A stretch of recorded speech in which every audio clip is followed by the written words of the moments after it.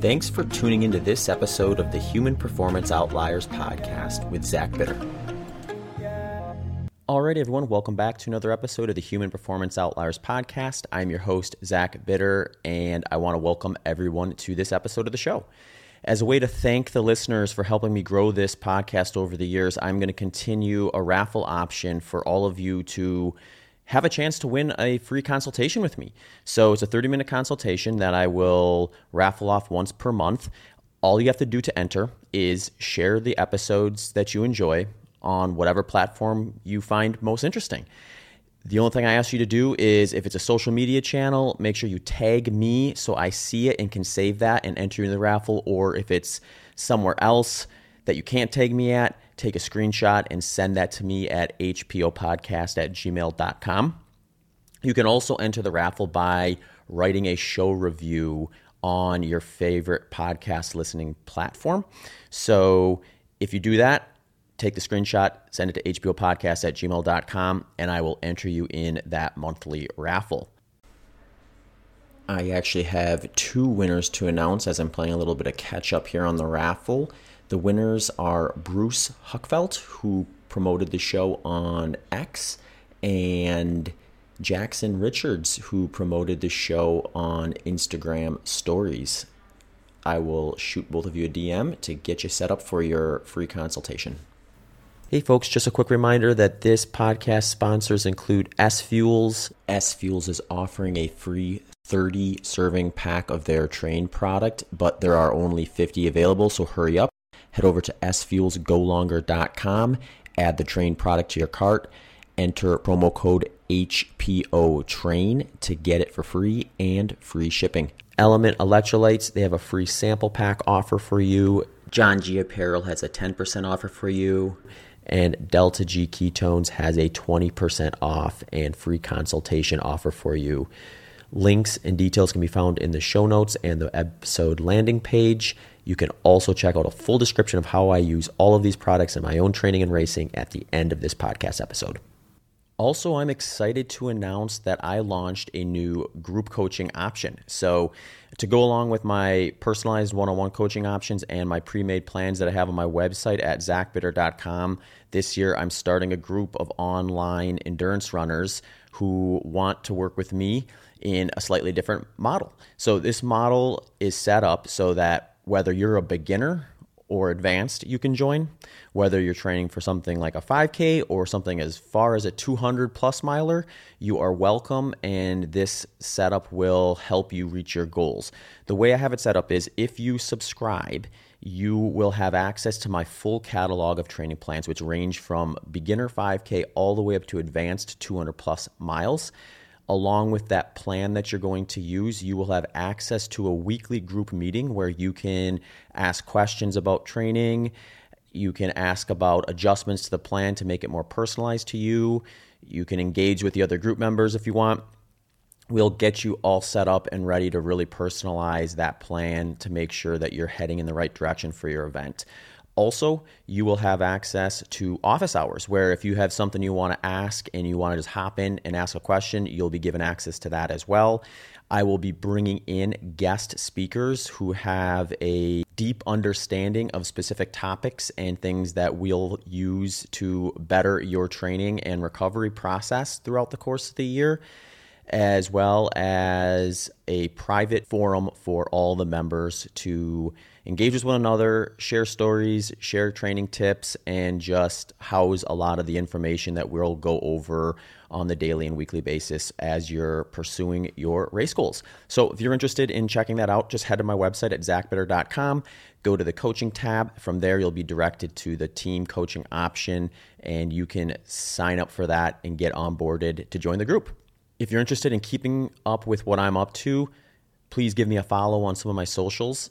Follow me on Instagram at ZachBitter, on X, Twitter at ZBitter, and check out the brand new HPO podcast handles, which are just at HPO Podcast on Instagram and X/Twitter. Of course, all this stuff can be found quite easily on my website, which is the main landing page for everything I do at zachbitter.com. Brady, welcome to the show.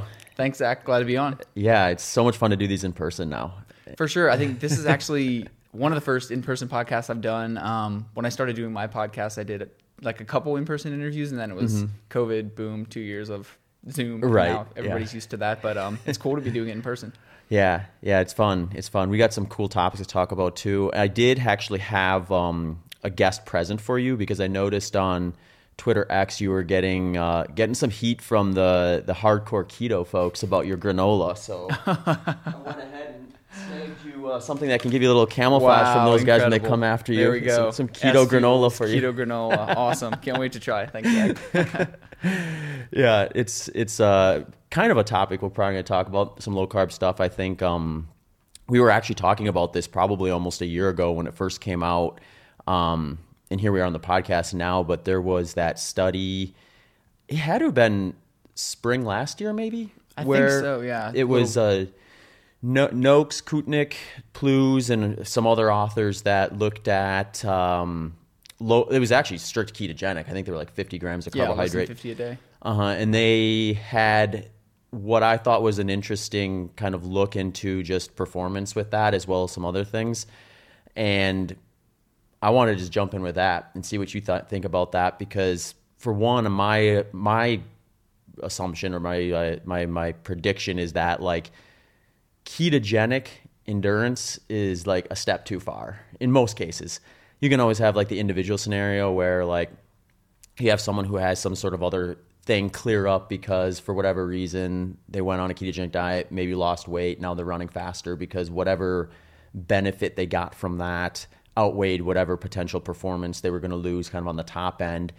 Whereas when this study came out, I felt like at least the kind of the conversation around it was kind of like trying to maybe poke that a little bit too, where it was like, okay, these guys are on essentially 50 grams of carbohydrate per day and noticing no loss in performance with what would be probably a reasonably well-structured VO2 max workout, which would be the ones where I would start to think you're going to run into some trouble with that. My curiosity with these stuff is always, I want to see it in an actual training program. So like, and they're working with what they can as the researchers, because there's only so much you can do. But like, I always wonder when you have like these single workout sessions that are spread out by like a week plus, the way I look at it is if you put me on strict ketogenic diet, I can go and just crush a 400 meter repeat workout. But if I had to reproduce that workout 2 or 3 times in like a 5 to 7 day period, I'm going to start noticing it in subsequent workouts in terms of kind of how my performance goes. So I'm always, when I see studies that have like no performance dip and it's a single session or multiple sessions but spread out with a lot of time in between, I'm just like, I need to see those on like hard, easy, hard structure or like really close proximity before I'm really looking to kind of go or consider going down to 50 grams for sure. But I'm curious what your thoughts are with some of that. Yeah, that was a very interesting study. I think it was a good, maybe like a proof of concept. And like you said, I think I had the same, not necessarily like the criticisms, but the same, I want to see like something maybe longer in duration. That's kind of always like the initial nitpick about everybody. Well, if it was Not long only like enough, a week longer, they would have seen the decrements in performance or whatever. But yeah, I mean, I think it was cool to see at least the preserved performance. They did that, like you said, I think it was the 6x8 100-meter repeated sprints, and then they did the mile time trial. So like you said, I think that, and you brought up something on maybe a couple other podcasts where you were talking about this study, and I think it's important to look at like keto, how would it fit into a training regimen where you're like extending this out over, months to even like years, where training quality might actually be compromised, because I don't think there were a ton of details maybe on like the training regimen that they were doing during the study, but it's like,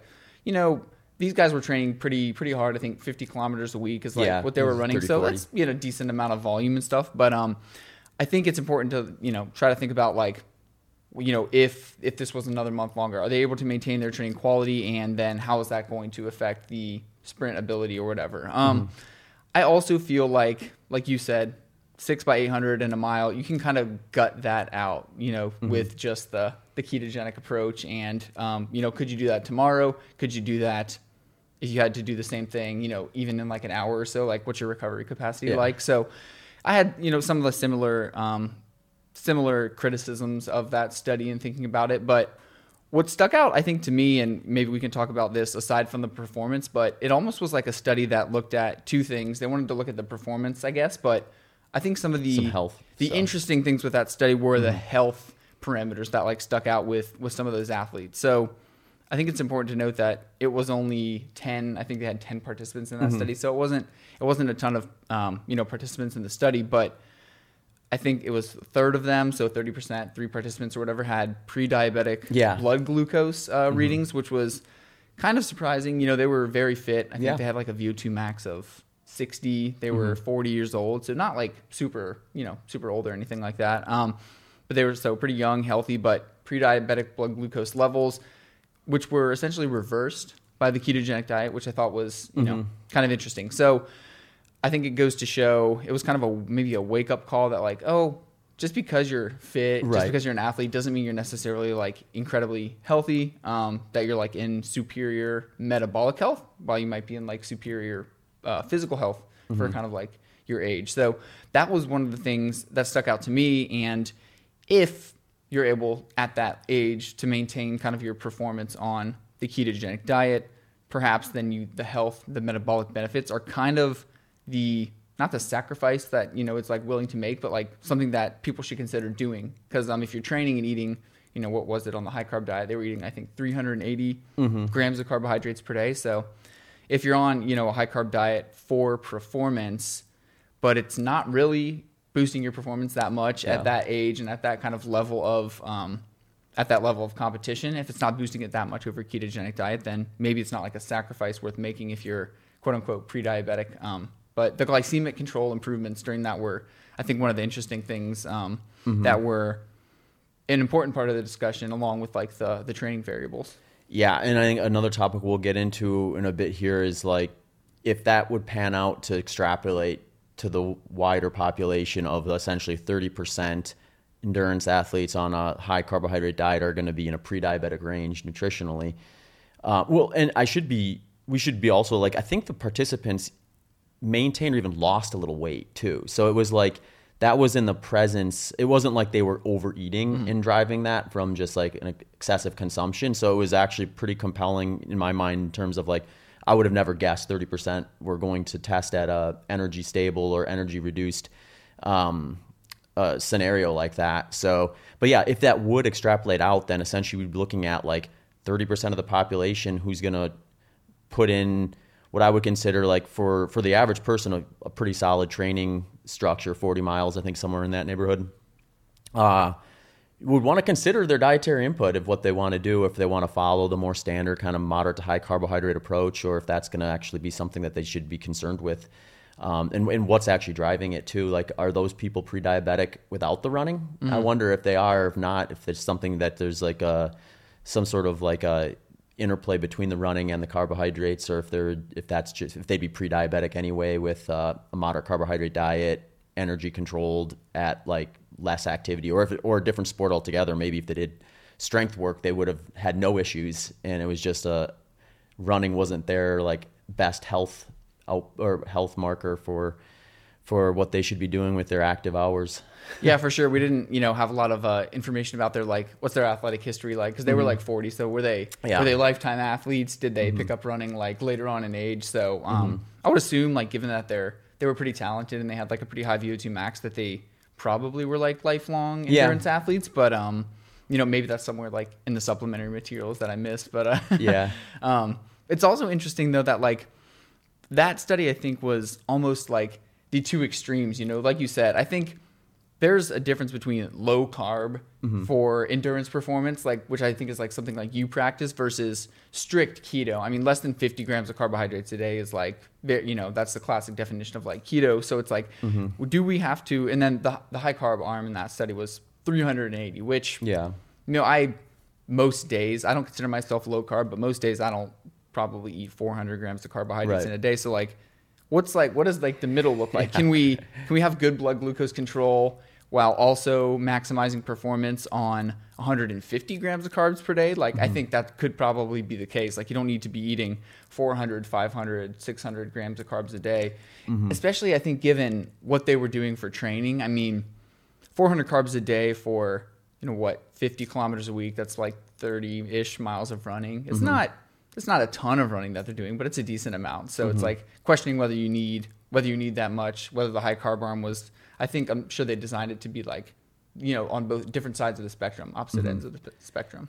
It would have been cool, like in a perfect world, if they had all the resources to study like the whole spectrum from high carb to strict keto and see like, is there like a breaking point where you get below a certain amount, or maybe it would be a percentage or gram total based on lifestyle factors that, okay, now you're no longer, or where's the spot where you break free from pre-diabetic, and now if you just maintain here, you're fine. But yeah, unfortunately, we kind of have two, like you said, two polar ends. But yeah, my guess is somewhere between strict keto and high carb is a safe spot, and it wouldn't probably have to be strict. But yeah, it's interesting. So I guess I think it was Kutnik, when I had him on the podcast, he said that there was maybe some follow-up studies to that one that they have in the works. So it'll be interesting to see what they do with the results from this and kind of build from it. Yeah, hopefully they do something. Everybody always wants to see like studies in females because it's all typically, initially they just get like males who are easier to recruit apparently, but doing the study in males. But I think something else interesting about that study was just like what's like the fat oxidation measures that they had. I mean, Kutnik was posting, and we don't know what other labs like around the world and stuff have measured, but he was posting a couple tweets about like how some of the highest fat oxidation rates that were ever measured in that study. So like 1.86 grams or something per minute, I think was what some of the guys hit during the repeated sprints. And I know you were part of like the faster study, and I haven't read that study in a while, but I'm not sure what like the fat ox rates during that study look like during the exercise. But I mean, the fact that some of those dudes, even the guys who were pre-diabetic, they responded actually most to like the low carb diet. So he even said, or in the study, they said, the guys who were highest blood glucose levels responded best to that low carbohydrate diet, and they had some of the highest fat oxidation rates. So it seemed that like we always talk about reversing diabetes or reversing pre-diabetes. It's like they were heavily responsive to that low carb diet, and then the fat ox rates during exercise exceeding even like 85% of VO2 max, which kind of goes against some of like the classic exercise metabolism stuff. Even they're like above 85% VO2 max, fat oxidation is supposed to just shut off. And these guys were maximizing their fat oxidation at like over 85% VO2 max. So kind of shifts the way I think we think about low carb performance. So even independent of what you and I were talking about at the onset of this study, talking about the study where we were talking about the performance during the mile or during the repeated sprints, those are important, but showing that we can keep oxidizing fat at like over 85% of VO2 max is kind of important, because I think it at least lends a theory to the fact that, maybe ketogenic diets or even low carb diets can support kind of this higher, at least, intensity like exercise. I think that's kind of cool and reassuring for people like yourself or anybody who's trying to like do low carb or even experiment with like low carb for performance. Yeah, we're not totally shooting ourselves in the foot. Exactly. So with the faster study, I think the peak fat ox for those, the average was 1.53 grams per minute. I just remember that because mine was 1.56, and I remember I was like just a hair above the average, and that was a 10 low carb and 10 high carb. The parameters there were a 10% carbohydrate intake. So in theory, you're working with ultramarathon runners, so a 10% could exceed 50 grams. So maybe that would be why those guys were driving higher, because they were strictly sticking to 50 grams. But yeah, I mean, it's like, it's another part too, where on the other side of that is just like, how high do you really need your fat oxidation rates to be? And like I mean, you can look at this through a few different lenses, but for me, from a performance standpoint, like I'm interested in that, because like if I know the intensity I'm going to race at, and I know where my fat oxidation rates are along that spectrum, I can kind of basically predict what I'm going to need from a fueling standpoint. So like when I ran my fastest 100-miler, I actually used that data, and I was like, okay, at my 100-mile intensity, based on this fat ox test, I'm going to be burning like 80 to 90% fat. 10 to 20% carbohydrate. So then at that point, I'm looking at it, 9 miles per hour, it's probably 800 to 1,000 calories per hour is going to be the work output. Then it's like, okay, you can run the numbers on that. You can actually get within range of, at least like, where is a spot where I can safely assume there's not going to be like a glycogen issue going on here. And I pin that to like 40 grams. It's like, if I get 40 grams per hour in, at those fat ox rates, there's just no way I'm going to be dipping far enough in. So like I find that stuff interesting, because we also have on the other side of the spectrum right now a lot of gut training research and information where I actually can't help but laugh, because it's kind of like this scenario where like the last decade or so you had kind of the low carb ketogenic movement, and they're saying like, you know, leaning on a lot of anecdotes, some research, and just trying to kind of like flip the script to some narrative. And, you know, you get the people who are like gung-ho about it. Obviously they see one study and they're gonna look at everything that's good about it, and then you get the people who are critics, they're gonna look at everything that's bad about it, or what did they miss.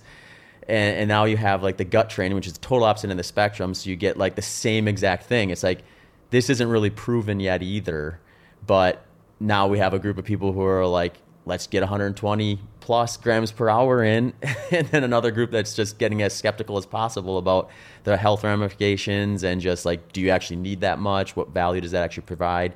And we kind of have like that side of the spectrum kind of flaring up now too. So it's kind of an interesting time for endurance sports and fueling. Yeah, it really is. I know I was reading a couple of the studies. There's not a lot, like you said, regarding like the gut training, but I was reading some of the studies, and then I know Alex Hutchinson had posted a few blog posts I was reading outside online about like just the gut training and stuff, and the popularity of like 100, 120 is like what athletes are trying. He's like, they're trying to eat as many carbs as possible now, basically, like during the race, and shove as many as you can in. So it's interesting. And I mean, gut training does seem to work. I personally like haven't done a lot of it, because at this stage in my like running career, I haven't done anything exceeding even like a marathon. So it's like, you know, something to experiment with like longer distances. But yeah, I mean, there's definitely good evidence that I don't think that you can completely diminish. It almost seems like you're just tolerating a bit more GI, like less GI distress, versus like you're going to eliminate GI distress with gut training. I mean, if you're trying to eat 100, 120 grams of carbs per hour, you're going to have some like gastrointestinal distress, I think.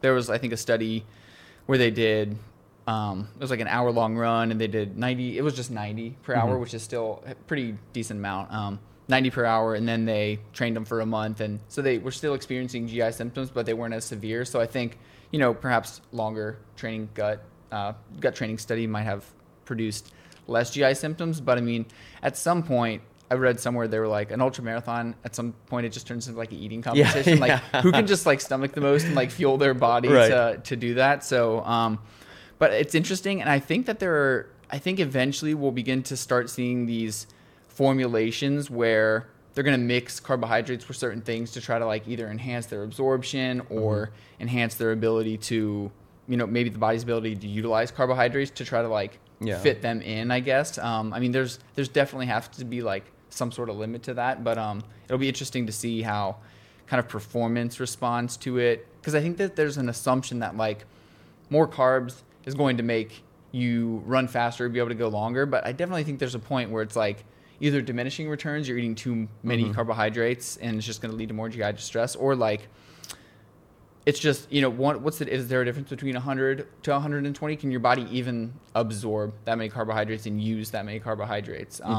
And like you said, depending on the exercise intensity, I mean, unless you're maxing out redlining, you know, you're not going to be using 100% carbohydrates. So if I'm eating 90 grams of carbs per hour, but I'm at 85%, but I'm still oxidizing a lot of fat, like, well, what's the point of shoving all these carbs in there? Do you even like need that? So, and you mentioned something a while ago that I've had this thought, or I've been thinking about this concept a lot. Like everybody always talks about the wall in like the marathon. You hit the wall because like, oh, our body has about, you know, 2200, 2400 stored kcal worth of glycogen. So marathon's 26 miles, you run 20 miles, you burn 100 kcals, then you bonk because you run out of glycogen. But it's like, that concept always seemed flawed to me. And based on what we know now, like it is flawed, because you and I have talked about this a lot, where you're never glycogen depleted. Yeah, that's dead. You never run out of all. You would be dead if you ran out of all your glycogen. So I think it's like 62%. Once you get down to about like 62% of your glycogen is kind of where your body's going to start to bonk, because it's like it's a preservation mechanism at that point. Like your brain needs, you know, the blood glucose, so your body's not going to let you dip below that. But even then, just the idea of hitting the wall never made sense, because even if you were using, I mean, you're not using 100% glycogen for that entire 20 miles. You're going to be using some fat depending on your your level of fat oxidation or fat adaptation.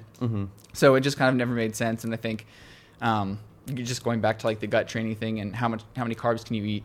It's a balance, and like doing equations, you know, you don't have to go as extreme maybe as you might in calculating like this many grams per hour based on my fat ox rate. You know that data, so it's pretty cool. But you know, I mean, it'd be easy for people to see like at what intensity, what's the ratio that you're burning, and like you can do these calculations.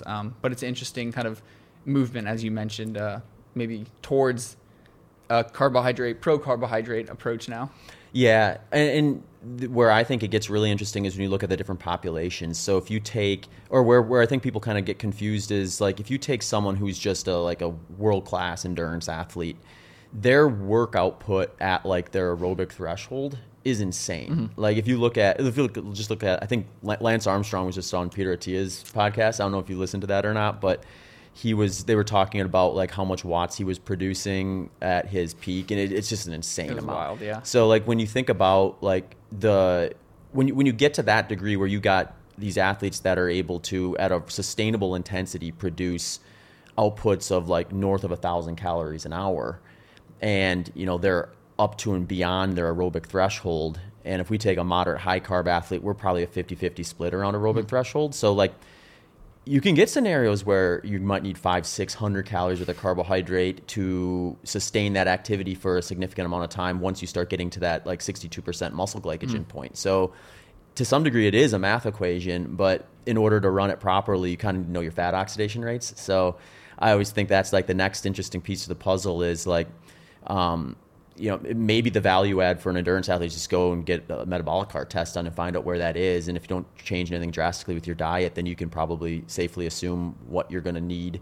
And if you extrapolate it out far enough, you can know like, well, if it's a short race, I don't really have to worry about glycogen depletion to a large degree. If it is, you know, an ultra marathon or something like that, maybe you do. And then it's just to what degree. Are you someone like myself who can get by on like 40 grams because of the high fat ox rates? Or are you like some of these guys? I'm actually having Hayden Hawks just won the Black Canyon 100K, which is one of the most competitive 100Ks in the world right now. And he released his inter-race fueling and hydration. There was some really interesting stuff in there. I think he was 109 grams of carbohydrate per hour. But the thing that actually really surprised me was he drank less than 500 milliliters of fluid per hour for 7.5 hours. So he was on the low end. It wasn't like super hot. It was pretty nice temperatures, I think, for running, but I thought that was pretty low, especially when you consider how much carbohydrate is taken in, because like my understanding is the more carb you take in, the more fluid you probably need to go along with it. So I'm going to ask him about that if there was something that I missed in that data spreadsheet. But anyway, it was like, you know, he at the intensity he was running with, I assume he's on a high carbohydrate diet. I know he's been into like the gut training stuff, so I want to talk to him about that in terms of just like how he came up with that number, if that was just what ended up playing out on the day, or if he was specifically targeting that just north of 100 grams, and dig in, because we have other ultra runners who are doing that now too. The most interesting one is maybe Kilian Jornet, who the reason he's more interesting to me is because he doesn't do gut training. He just goes with 100 grams though on race day. Wow. There was a breakdown of his fueling for UTMB, Ultra Trail Mont Blanc, and he was like 100 grams per hour for around 19 hours. So it's like that's where I start to get curious, because I could do no gut training and it could get away with 100 grams for an hour or for 2 hours without having any noticeable issues. But if I got to do that for 19 hours in a row, I'm going to have to do some gut training if I want to do that. Sure. But he doesn't, I guess. I guess he actually kind of almost is like intentionally fuels very minimally in training and does these really long sessions with very little fuel. And then, but on race day goes hyper high on that. So yeah, we obviously know he's like a freak of nature, but like some people, I think that all goes and just like points out the importance of doing like experiments yourself and like individual variability and like your physiology. I mean, you might be a higher fat burner than another ultra guy who's going to just be like smashing the carbs during an ultra, marathon. And so like you said, people can go, and if they're interested, you can go and see what your like fat oxidation and carbohydrate oxidation rates are during a test, and like use that to inform your training. But it's like, there are hydration guidelines, there are carbohydrate guidelines for athletes, but like, so that's, for on average, that's going to work for like most athletes. It might not work for you. It might not work for everybody. Some people can't like eat anything, during or before a race. And it's like, we're going to have to figure out a way to kind of bypass that. But, yeah, I mean, it's interesting that everybody can respond differently, and doing no gut training and being able to tolerate that. I mean, it's just, maybe he just got lucky with that, being able to do that. I mean, I say lucky, but he obviously is like doing incredible like training runs, and I'm sure there's something to what he's doing that allows him to not have to gut train, but who knows what that might be. Yeah. You want to be careful with the outliers in terms of how you structure your stuff, which is also interesting because when you look at just, I mean, the most basic data that has kind of gotten pushed around in the endurance world for a while is like 90 grams per hour, where you have like, and this is, I guess, been altered to some degree, but originally it was like 60 grams, 30 grams from a maltodextrin to a fructose spread. So you can kind of have the pathways allow you to get 90, whereas by themselves you'd have to do less than that. Whereas now I think you can technically do more fructose without having to worry about it. But anyway, it was like, 90 grams is an average. So are there people that can do 120 and absorb it? Probably. Right. Are there people who can only do 60? Yeah, that's probably also true. So at a certain point when you get like Tour de France athletes, it's probably going to start selecting for that to some degree, where everything lines up by the time you find yourself winning the Tour de France or competing at the Tour de France. So maybe the majority of those guys are just able to absorb a higher amount of carbohydrate than what we would expect, and therefore getting up to those 120 plus grams is going to be beneficial. Who knows? Yeah, that's interesting. Like, eventually are we going to get to a point where like the ability to win a race is just going to come down to like who can fuel the most and who can tolerate the most? I mean, you think that it would eventually maybe like get to that point where, everybody's lining up at the line, everybody's got a freaking super high VO2 max, everybody has the latest technology in the super shoes, everybody has, the optimal like wind resistant or, the aerodynamic clothing and stuff. It's like, we're all on a level playing field. Everybody has the latest in nutrition. Everybody has the latest in training. It's like, when it comes to race day, like, is it just going to be like who can absorb and who can like fuel the best during the race? Like, is it just going to become a F1 race where like the pit stops are just like the most important aspect, where you just got to fuel yourself and get to the line? I mean, it's kind of interesting. And like, are the best athletes guys like Kipchoge? I mean, is he able? He's obviously an incredibly talented runner, but like something about him makes him special to like break that 2 hour marathon barrier. Is it because he's able to take in 120 grams per minute? Because like that might be required to break the 2 hour marathon barrier. I think there was a recent study, and I didn't read it, but I was reading a synopsis of it, where they ran models basically about like what elite athletes would have to eat to break the 2 hour marathon barrier. And it was something in the range of like 100 to 120. So really? That's basically saying like, if you can't take that in during, your marathon, then you have no shot at breaking the 2 hour marathon barrier, because that's just like the fuel required to do it. Yeah. So the listeners can just probably assume they're not breaking a 2 hour marathon. Yeah, I guess so, man. Too bad. Broken dreams for me, I guess, and everyone else listening. Yeah. The other interesting side of just kind of like running those numbers too is when you step away from the elite athletes and you think of like, what is the output that a normal average person training for a marathon is going to produce, where I think is where we're going to see the backlash of the gut training stuff and the high fueling strategies, because it's like, you get someone like Kipchoge and some of these guys who are well north of 1,000 calories per hour of work and maybe need that when they're following a moderate high carbohydrate diet. But then you take the average person who they might be much closer to say like 600-700 calories per hour. So for them, it's like the amount of energy output they're doing per hour may only be the carbohydrate side of the elite athlete from a total energy. So for them, it's like they don't need to be going anywhere near that in order to meet the demands of the job. So like, how much more digestive issues are we going to get with that population versus the highly tuned like stress tested over and over again in training elite athlete where they know like what their body's going to probably do with the inputs they're giving it. Yeah, the pipeline from like the elite athletes down to just your, weekend warriors or whatever is like always interesting. And that's where the criticism, everybody loves to criticize Gatorade. It's like, oh, you don't need Gatorade to fuel your like 5K and stuff like that. Well, it's like, it wasn't created for that. I mean, I know they're marketing for anybody who does like sports, but yeah, it is interesting. I'm sure there will be backlash because you're going to get the average person thinking they need to, take in 100, 120 grams per hour when they don't. So I think that's where the importance of like, I don't know, just the communication and things, science communication and things like that come into play. And throwing 30% pre-diabetic and we got a health emergency on our hands. Yeah, I know. We gotta find a balance somewhere. We're like swinging to the extremes, Yeah. It is interesting. I wonder too, like how much like improvements in wearables and stuff is going to help like push this stuff too. So like, I mean, continuous glucose monitors have been on the market for a while. I think they need work still in terms of how well they predict what you would want to do during like an endurance race. But we're going to see continuous ketone monitors. I think those already exist. They just haven't hit the mainstream or the public market yet.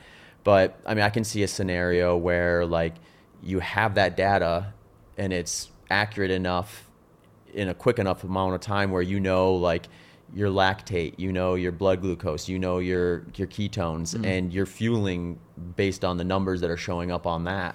Or you're stressing it in training with those numbers, and then you're putting together your plan for race day that you do maybe a little less by the watch or by the wearable, but you just know from all the data you've collected in training what your needs are going to be at what frequency and stuff.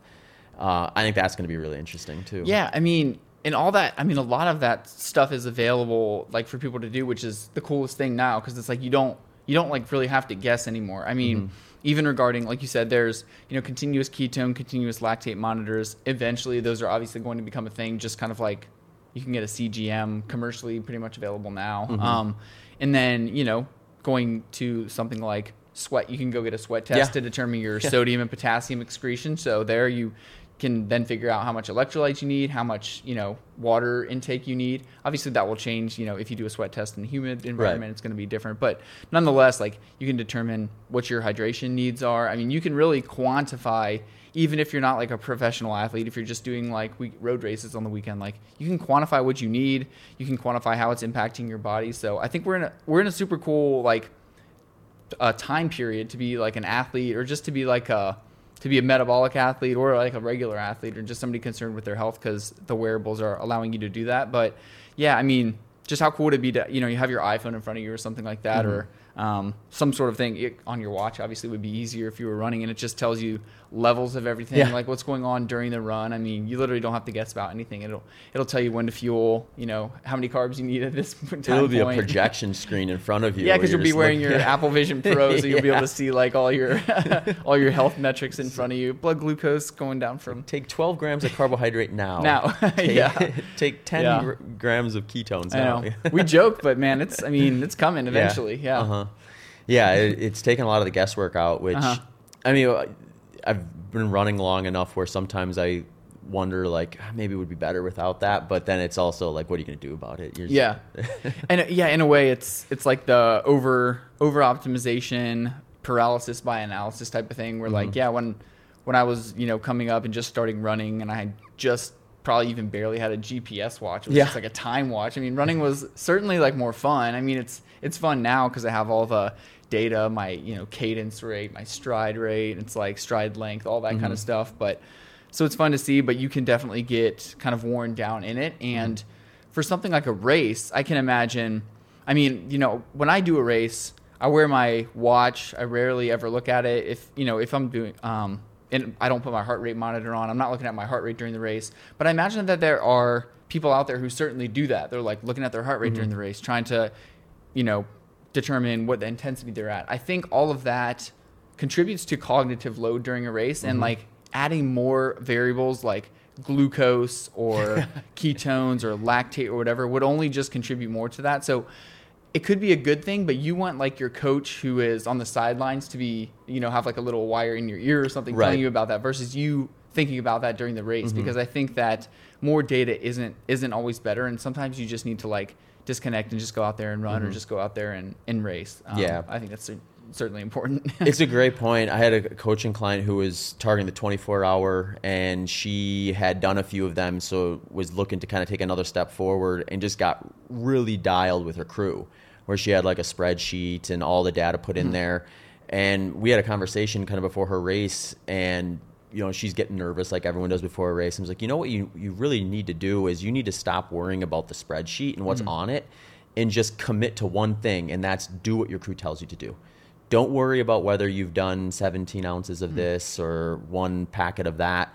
Just don't ignore your crew, and make sure the crew has a set of non-negotiables where they're like, this is what you need to have. You can't say no to this. These are options. So if you say yes, we'll give it to you. If you say no, we're not going to push it on you or anything like that. So then she goes into that event. All she has to do is run and do what she's told. So those are the two things she needs to do: is run the right pace, so don't go too fast. Right. It's 24 hours, so don't go too fast too early. And then take what your crew gives you and just know that that's the plan that you drew out and that we know is going to work. So she ended up going way further than she had prior. Wow. And I think a lot of it had to do with that. She, like you said, you removed it took like a cognitively like detailed thing and removed that from her mental energy so she could just kind of focus. Yeah, you don't want to be thinking about anything other than just like putting one foot in front of the other. So like having a team for sure is like definitely a benefit, especially over something like 24 hours. If it's like a half marathon or something, you can be thinking about stuff and it might not contribute that much to it. But over 24 hours where you're, I'm assuming like not sleeping or anything like that, it's just like you have to preserve literally every last calorie, and so you don't want your brain doing any more than it has to. Yeah. Speaking of half marathons, you're coming off of a half marathon PB not too long ago at Houston. Yeah, Houston ran 109.34, so that was almost like a minute PR. Super happy about it. Had to take some time off after dealing with like injury, but we'll be running up like in the next week or so. But yeah, I was stoked about that. It had been, I think the PR that I had set before then was in 110, and that was from like 7 or so years ago. So I was obviously much younger. I was like 23. I'm 30 now, so I'm not, old or anything like that. But, 7 years ago. And it's funny because when I was preparing like for this half marathon and even others that I've run, you kind of like look back in your training logs, and I went to Strava and just typed in the name of the half marathon where I ran that PR. And I'm like, man, 5:22 pace for like 13 miles. I'm like, am I ever going to run that again? Yeah. It's like, it's just crazy how, you can look back on past performances and they seem like very daunting. But I mean, the training up until then had been like really good. And I just think that with age and kind of, I wasn't as smart of a runner then. I mean, at 23, it was kind of just like run as much as I can and see how fast I can run. And now I'm like, I think that I can run faster than I did, whether it was in college or like those few years post-collegiately, just because I'm like, much smarter about training, smarter about nutrition, smarter about racing. Like, yes, a little bit older, but like, I don't know. I think that being more knowledgeable about training has like led to a lot of improvements. And not only about how to train harder, but like sometimes about how to train less hard. Doing the right stuff at the right time. Doing the right stuff at the right time, allowing yourself to recover. But I think one of the things, honestly, that has contributed a lot to fitness and that's not running related has just been like learning to embrace the bike. I follow like a lot of guys on Twitter too or X, I guess we're calling it now, who just talk a lot about cross training and the importance of like cycling for runners. And even so in the past like 5 or so years, man, I've been just doing probably more volume on the bike than I have running. Sometimes it's like a half and half split, so say like a total training week might be 14, 15 hours. It's typically evenly split, like 7.5 on the bike, 7.5 running or something like that. But that's allowed, I think, major improvements in fitness because, what's different from the bike running is the impact. And impact is actually something that I've had to learn to kind of moderate over the years because I've dealt with some bone stress injuries. And so, I'm not, for the time being, not able to run necessarily like, 70, 80, 90 mile weeks. So just replace that with non-impact bike workouts. But one of the neat things about it and that I've kind of integrated in is a little bit higher intensity on the bike. You can't go out and run your quote unquote threshold pace every day or you're going to get injured. Yeah. But when you're on the bike, you can do something a little closer to kind of that threshold. You obviously don't want to do it every day, but you can kind of go much harder on the bike. I don't necessarily have to stay in zone 2 on the bike every day. I can do 1-2 interval / threshold sessions on the bike like a week. So keep that kind of aerobic fitness up and use the running to kind of build, obviously that running specific strength and do running specific intervals. But I think that's definitely contributed a bit to kind of that, at least that half marathon PR. A lot of other things, obviously. The running training was good, but embracing cross training. I know with like Parker Valby, cross training has become like the popular thing. Everybody's saying, oh, you only have to run 3 days a week and be NCAA champ. But I'm like, one of the things that I don't think people realize is like how much cross training that she's like actually doing. I'm like, hours a day. Couple hours a day probably on whatever modality that she's using for it. But it's like it's not just a cross train like, oh, let's hop on the bike and ride around campus. It's like you're 4 hours a day cross training probably 4 times as much as you would if you were running. So like if you're gonna cross train, it can help improve your running fitness. But you gotta kind of do a lot of it.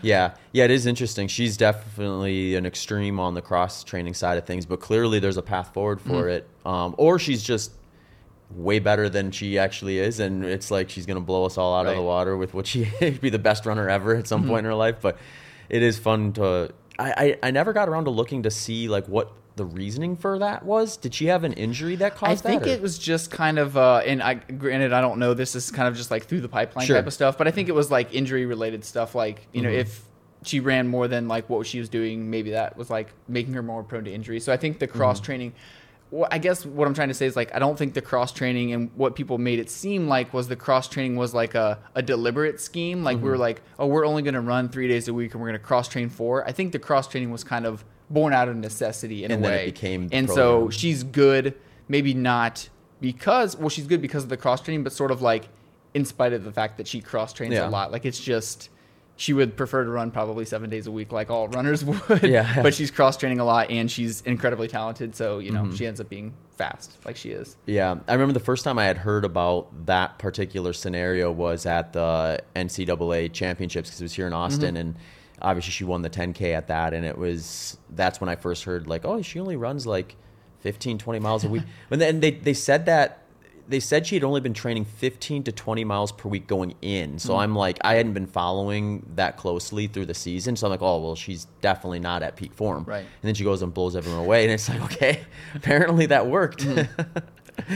Yeah. And it's funny because like, it can almost be, or at least with going back to like the race in Houston or whatever, the week before that. So I was injured like during the race at Houston, but I had like decided to do it anyway because I'm like, I'm not gonna make it worse, and I'm in like kick-ass shape, so I'm just gonna go and run this race. But the week beforehand, I was like really trying not to injure myself even more. So I was doing a little bit less on the bike, but still biking and like very little running. But it was almost like a forced taper in a way. So it was like I went into that race like super fresh, I think. So it was kind of, you know, the injury forced the taper a little bit. But so I wonder, like, with, you know, whether it's Parker Valby or other runners who are doing a lot of cross training, it's like you might save your legs a little bit. Like when you're doing the running, get quality work in, like do some quality sessions, and, you know, then save your legs. Don't do your slower zone 2 or just like your base aerobic sessions running. Like switch it to cross training and like see how it works. I mean, it's kind of interesting. Yeah.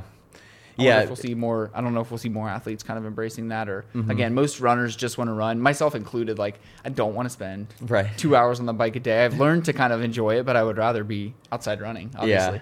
Yeah. When I was injured this summer, I could do a lot, but not run. I had the sacral stress fracture. So it was like 4 weeks of like no impact based stuff, but I could like push and pull a sled. I could bike. I could even do some resistance training if I wanted to after like the second week. And in the thick of it, I was like, I'm going to keep a lot of this stuff around. But then once I got healthy, it's like I started phasing that stuff out, and it slowly moved to next to nothing. I kept a lot of the strength work around. I've probably been more consistent and deliberate with strength work the last almost year now than I ever have, and I think that's just a reality of maybe being 38. It's like it's no longer something where it's like it's kind of fun to go to do strength work every once in a while, but now it's like, hey, you better do it every day. Not optional. Yeah, for sure. When you do your strength training, so are you doing it every day, or are you doing like a couple more like heavier sessions per week? 'Cause I'm curious how you do it, because you know, I'm sure you're a bit like me, and maybe most runners who like, I don't necessarily like to strength train. I don't necessarily like to lift weights. If you catch me on the right day, in the right mood, like, I might be like pumped to go to the gym, but generally I'm just like, this is kind of like boring. I mean, it's not as like mentally like stimulating as like running is. So I just don't like to do it. It's almost kind of like the just like a chore to do.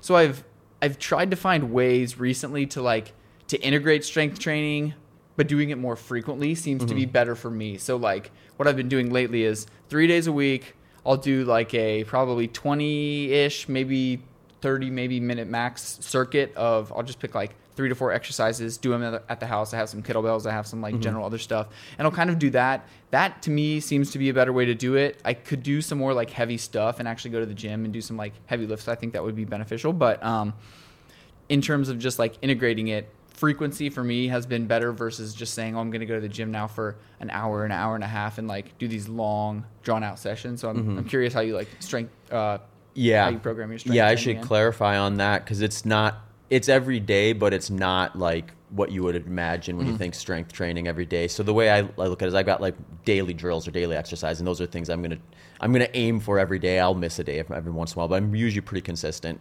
And that's gonna be just a series of kind of mechanical motions, more or less, where I'm not really doing any weight bearing for the most part with it, but I'm doing like leg swings, forward squats, Bulgarian split squats unweighted, some box steps, and maybe just like a set. And I'm just going to run through like that circuit. It's probably like maybe 10, 15 minutes tops.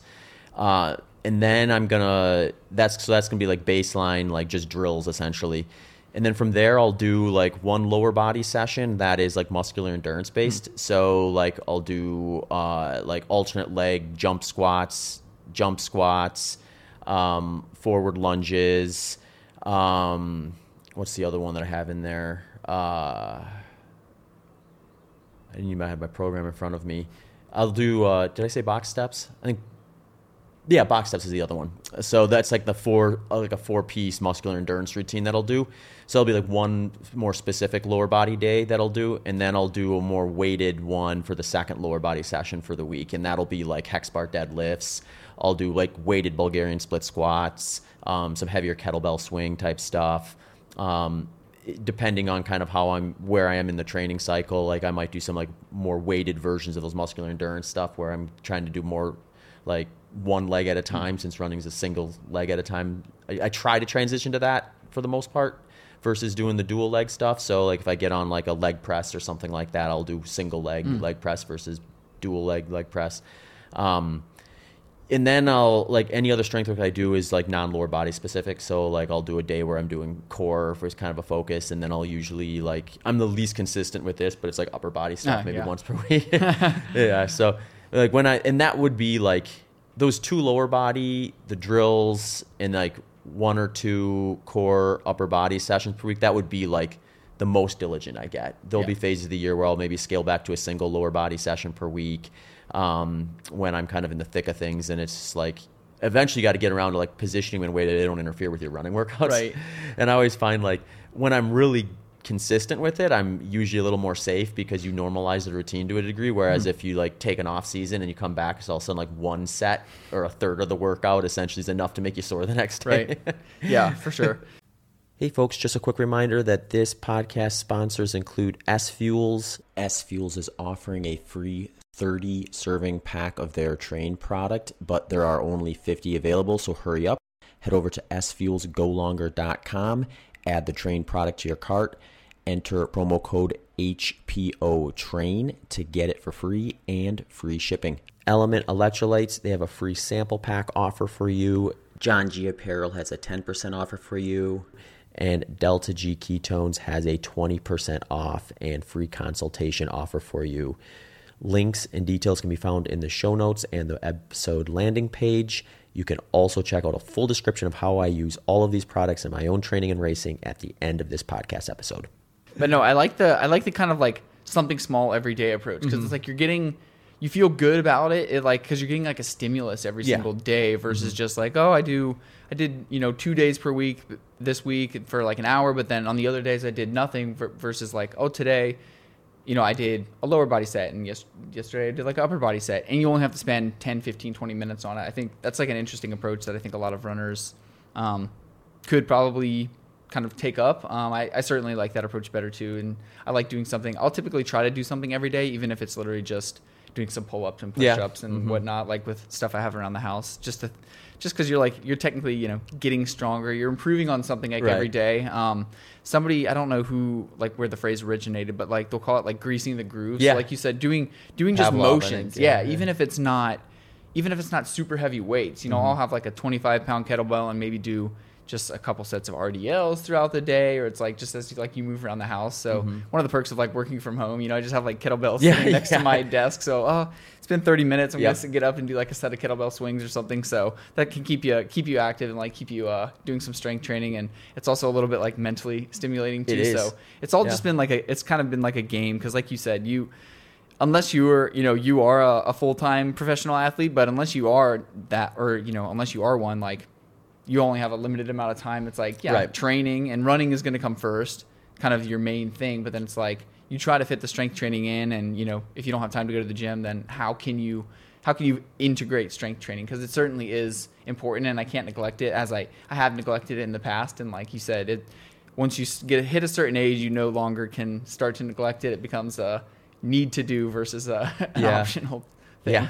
When you first moved to Austin, you had like a hamstring issue that finally got resolved, right? Yeah, the hamstring issue was so interesting. So I had tore my hamstring probably 3 or so years ago, and it wasn't even run. I mean, I heard it running, but it wasn't even like running where I tore it. I tweaked it, and then I was just like being an idiot in the gym one day and like stretching really bad, and I just heard like a snap, and I just knew like, oh, something's wrong. So that is huge hamstring injury, like kind of like proximal hamstring. I had that, and I went to rehab for that and stuff like that, and it did get better, and obviously allowed me to run again. But like for probably 2 years, I had just experienced like not like a debilitating pain, but going on runs, you'd feel it. Sitting down is when I would feel it the most, like almost like what people will describe as like proximal hamstring tendinopathy. So like you have an injury and it never goes away. Like if I were sitting like this for an hour or so, you're just like, you feel this pain like almost in like your butt. Just a pain in your butt.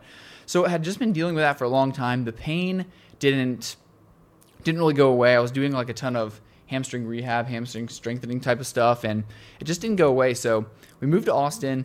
I went to a place here called Run Lab. They have several different locations here because I wanted to see like a PT and just like see what was up.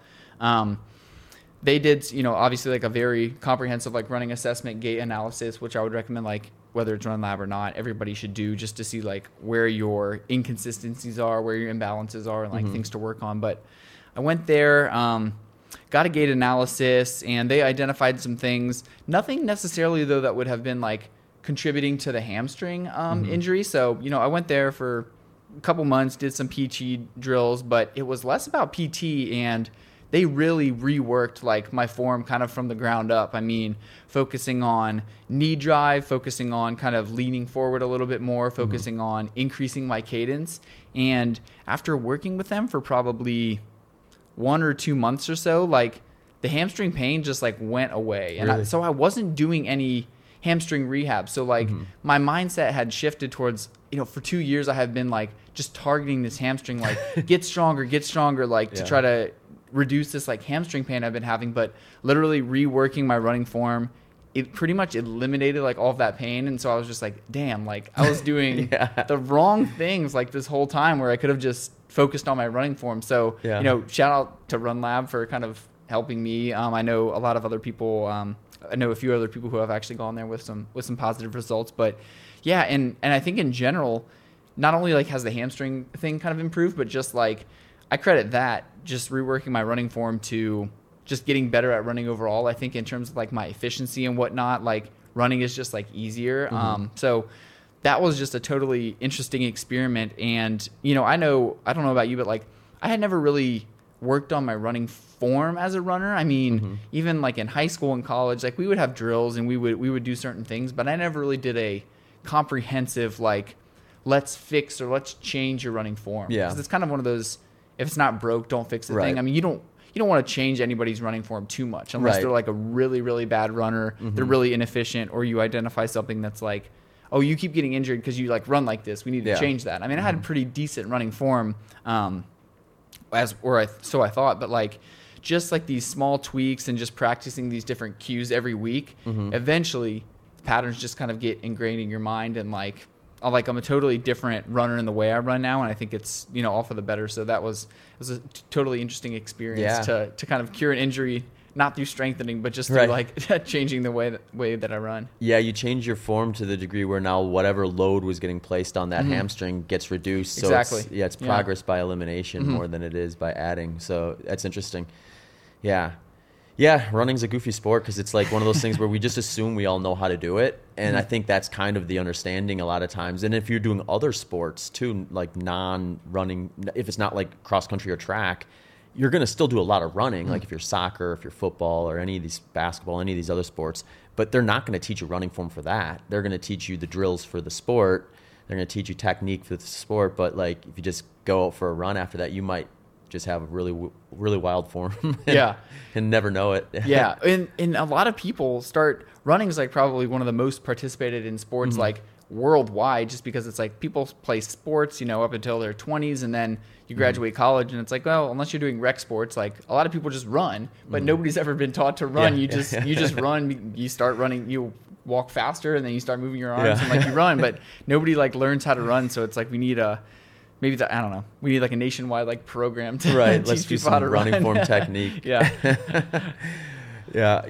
I wanted to talk to you about supplements too in general, because I know you go deep into the supplements, both like where their value or lack of value is, and I'm sure like you get marketing with anything, and it's always going to be, I would say, like an overshoot in the value for the most part. So, so you're with, I guess let's start here. You moved to Austin because you started working for Examine 2.0, right? Yeah, and we actually didn't move there because Examine though. So Examine is actually a remote-based company. So we moved to Austin actually for my wife's job. So we're here, and I'm able to work just for Examine. They coincided that we moved to Austin around the same time I started working for Examine. Oh, okay, gotcha. And the interesting thing about Examine is it's essentially like, and feel free to correct me if I'm wrong, it's like a subscription service where you sign up and then you have access to this database, and you and other researchers are essentially going through all of the evidence that talks about different supplements. And then I've got the lifetime membership, so like awesome. I go on there from time to time when it's like, when I see something like, it's like anything you see, like this is the next great thing. You go there and you type it in. Let's find out exactly what the research says, because oftentimes the marketing is going to highlight the positive research, maybe not so much the negative research, and get an idea of like, what am I looking at from a value add with this versus not having it at all, or even just like the dosage too. Because it's like, I could go and say like, okay, caffeine is probably one of the most proven performance enhancing substances you can get. Probably scores about as high as anything. But like if I go and buy a product and they say like, you're going to get this much improvement from the caffeine, and I look on the back of it and it's like, oh, there's 10 grams of caffeine or milligrams of caffeine in here. And then you look at the research and it's like 3 to 6 milligrams per kilogram of body weight's the kind of the performance loading zone. You get a lot of like, I think just a lot of gray area in the marketing and in the kind of the public conversation around some of this stuff. So like having a tool where you can essentially plug it in and figure out like, have I done the things to make this applicable at all, or maybe I don't even need to bother with that at any point, is kind of an interesting concept. So, and obviously like you guys don't take any funding because you're subscription based, and that's how you get by without having any sort of industry funding, which would obviously make it a little more hard to trust you. Yeah. That's kind of one of the main things that we pride ourselves on at Examine is like having no industry ties or anything like that. And that's not to say that we're, against anybody who does, but as a company who's trying to provide the most unbiased evidence for like what works and what doesn't, it's just kind of our duty, I guess it would say, to not have any ties or whatever. And if you went on the site too, you would notice like we don't talk about specific brands of supplements. So, we're not going on there. You're not going to find anything on, say, like Athletic Greens, or I know you're a fan of a certain brand of like the magnesium supplements, but we're not going to talk about those supplements specifically, but just magnesium in general. Right. So, and what's kind of unique to about our site, and I would mention that like we focus on supplements, and Examine came out of kind of examining supplements and saying which ones work. But with the 2.0 launch of Examine 2.0 and kind of the update on the site, like we now cover different diets. So you can go on there. We'll have pages for intermittent fasting. We'll have pages for the the Mediterranean diet, the ketogenic diet, any diet you can kind of think of, DASH diet, things like that. Certain, exercise interventions. We have like a whole page on sauna. So kind of like if you're interested in more than supplements, like we kind of take the same approach to interventions as we do supplements with saying like with what works. But with the supplements, what's been cool kind of as a researcher, but also just as like a user of the site as well, is not only can you go to, say, like you mentioned, caffeine, go to the caffeine page and say, oh, does caffeine work? It's kind of sorted by outcome. So if you're interested, it's interesting to say like, oh, does caffeine work? Well, what does it work for? Right, I mean, it's hard to say like, well, yes, caffeine works, but does it work for, increasing VO2 max, or are you interested in sleep? Well, obviously it doesn't work for sleep, but it might work for like improving VO2 max or maximal strength or power output or something like that. So you can kind of go through the site and click on, what outcome you're interested in. If you're interested in a specific condition like hypertension, we kind of have all these interactions like on the site. So it's kind of like this web of sorted by conditions, different diseases, different like health goals, supplements, and then the different outcomes. So that's kind of just a comprehensive database where you can kind of go and you can find information on any of those. But it's been interesting as a researcher, when I started working there, one of my main roles there is to update certain pages about supplements. So I'm basically just like assigned like a supplement. So for instance, recently I was working on a page for resveratrol, which is, that molecule found in red wine that David Sinclair and everyone else has claimed will like promote longevity and reverse aging and things like that. So I'm doing this whole update on like the resveratrol page, and like what we do is focus on meta-analyses, which are studies where it's a quote unquote a study of studies. So you'll read a paper and they'll compile evidence from any randomized controlled trial on resveratrol. They'll lump together all the results and basically give an outcome saying, does, say, resveratrol work for high blood pressure? So that might be evidence from, say, 20 to 25, 30 studies or something like that. So when we're updating our database and when I'm doing that, I'm only using meta-analyses, which we consider and most consider to be kind of the gold standard for evidence if you're evaluating not just supplements, but anything. So a meta-analysis is kind of like the gold standard when you think of like if you're looking at something, whether something works or it doesn't. But maybe in a bit, though, I'll talk about why maybe just like a single study might be more important than a meta-analysis. But doing research on that, you hear about resveratrol, you hear it like promoted in the media, you hear that it has like all these amazing effects, and then I do like a literature search and I start updating the page and I'm like, oh, it's kind of underwhelming. Like there's not really a lot. Rat studies. Exactly. A lot of studies in mice, a lot of studies in kind of like animal models, which aren't useless. I think that we sometimes discredit. It's like, oh, well, that study was in mice. Well, most studies at least began in an animal model. You have like a preclinical model. Does it work? Okay, well, now we translate that to a clinical trial in humans. But even then, I mean, resveratrol is a pretty old molecule in terms of like it's been studied for a long time, and there are human studies, and it's just like it's kind of underwhelming in terms of the effects. And that's been one of my takeaways from supplements just in general when reading like research, and since working at Examine and just like reading studies on my own to write about. It's like there's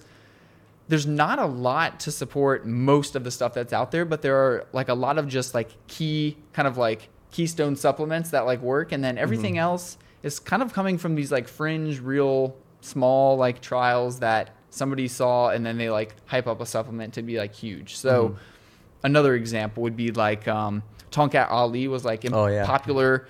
Everybody was talking about it like as this testosterone booster, and I did an entire like page update on Tonkat Ali, and I mean I did very comprehensive research, and there's a total of 7 studies ever published on this supplement. And it's somewhat effective at increasing testosterone. There are a few rat studies, but there are some human studies that, they show that it can increase testosterone. But like 7 studies is really not a lot, in the total grand scheme of things. So just doing that has kind of opened my eyes up to be a bit more skeptical, like you said, when you see claims about something, what works. And then the other thing I think would be that like you said, most people don't just take, say, like straight up magnesium, or like they don't just take one ingredient or whatever. It's usually like a supplement that contains some type of herbal blend with like a bunch of these different ingredients. And so, something, you might have this herbal blend that contains ashwagandha and like ginseng and caffeine or something like that. Well,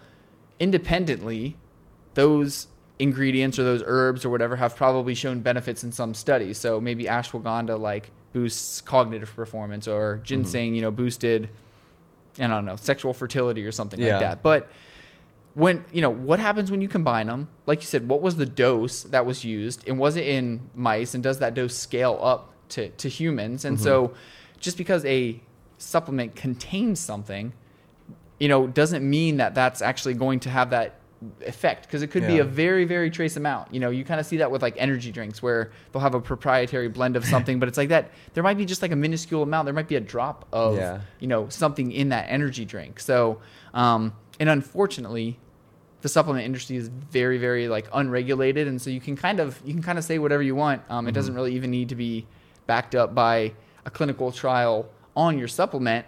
You can make a claim, say studies have shown that this supplement can boost this because it contains this ingredient. So you basically extrapolate, the study was done in this ingredient, it showed this benefit, and therefore our supplement should benefit that. But in reality, that's not like how it works. But reading all the research has like opened my eyes to, well, that's how most of the kind of supplements like operate. So unless you're just taking like a single thing, like you are just using, say, magnesium or just vitamin D, you might be taking something that has kind of little evidence like to support it. And most of those supplements that you like see on the shelf or see like marketed on like a podcast or something probably haven't necessarily been like actually tested. Right. Of course some have, but well, you get one like an Athletic Greens where it's like a list of like 70 plus stuff. So how do you even begin to know like what each individual thing is doing? It seems to me that like with some of the stuff like Athletic Greens, it's almost like there's so much information out there about like supplements and optimization where people just say, screw it, give me the one with everything. Right. And I'm just going to try to like throw a blanket over it and hope that catches any deficiency, which is actually an interesting topic. Is there, my thought is like, step one is like construct a diet that is going to have the RDA or somewhere near the RDA of the things and do your best there. And if you have a situation where like whatever is like kind of a good diet for you where like I can repeat this day in and day out and be happy with it, if there's gaps in that and you can't find replacements that are going to keep that diet to be successful, then maybe look at a supplement to try to fortify that. Is that like good practice, or should people just, is there a value of just throwing a multivitamin at it and just saying like, here we go, I'm going to be safe now? Yeah, I think for something like a multivitamin, I mean, I think for most people, the reason why you probably don't supplement with more things is just because you don't want to like spend a ton of money on it. Right. I mean, if I had $1,000 a month to spend on supplements, I would buy as many as I could with that amount. Sure. But like, it's discretionary income for most people. I mean, for some, supplements are, essential, and like people will almost see that as part of their like the income that they have to spend. It's like you're buying groceries while I have to buy my supplements. But I think that for something like a multivitamin, it's pretty cheap, and at the least, if you're getting more than the recommended amount of something, you're just gonna like pee it out. Yeah. So that's okay. But yeah, the problem is, and I hate to like drop a name and like talk about something like with Athletic Greens, but it's a perfect example where their whole kind of marketing thing is it's nutritional insurance. So that's fine, but like, do you want to take something that's insurance if you're not like, necessarily deficient in it? So I mean, I think it can be good, and it's not necessarily, I don't think there's harm in doing that. But like you said, I think doing a well-balanced diet, for one, they're called supplements for a reason. They're meant to supplement the diet. They're not meant to, I don't have to eat veggies now that I'm having my greens shake every day. You should probably still eat vegetables for the fiber and things like that. But I think identifying, like you said, gaps in your diet or areas where you think you might want more of something. So like creatine, I think, is a good example where we get creatine from the diet. So probably 2 to 3 grams per day, maybe if you're eating, some meat and like fish like every day, but not in like huge quantities. If you're eating like a carnivore diet or something, I mean, you're probably getting like 5 to 10 grams of creatine per day. You probably don't need to supplement, but like, it's one of those things where I think providing a little bit more can probably have a benefit. It's not like a minimal essential like nutrient. So I think something like that. But that, I think creatine kind of falls in the line of a performance enhancing supplement versus like a daily, like a multivitamin or something like that. But so I think in general, I mean, aside from like a daily multivitamin, I think with most other things, people should think about whether they need it or not, and whether it can, you could put something in your diet to replace that versus buying a supplement, because diet's probably going to be a bit more bioavailable. It's going to be a bit more cheaper, and most people would probably rather eat food than like take a supplement. So I think just, identifying, can I get this from food? If I can't, maybe I should consider supplementing it. But then also think about like whether you're deficient in it, and if increasing your intake of something is actually going to like provide a benefit, or does a deficiency in that nutrient provide kind of like a detriment. So I think it's important to think about versus just I think people have like this almost like fear of missing out kind of around supplements. I mean, myself included. I mean, you see all these like supplements going around, and like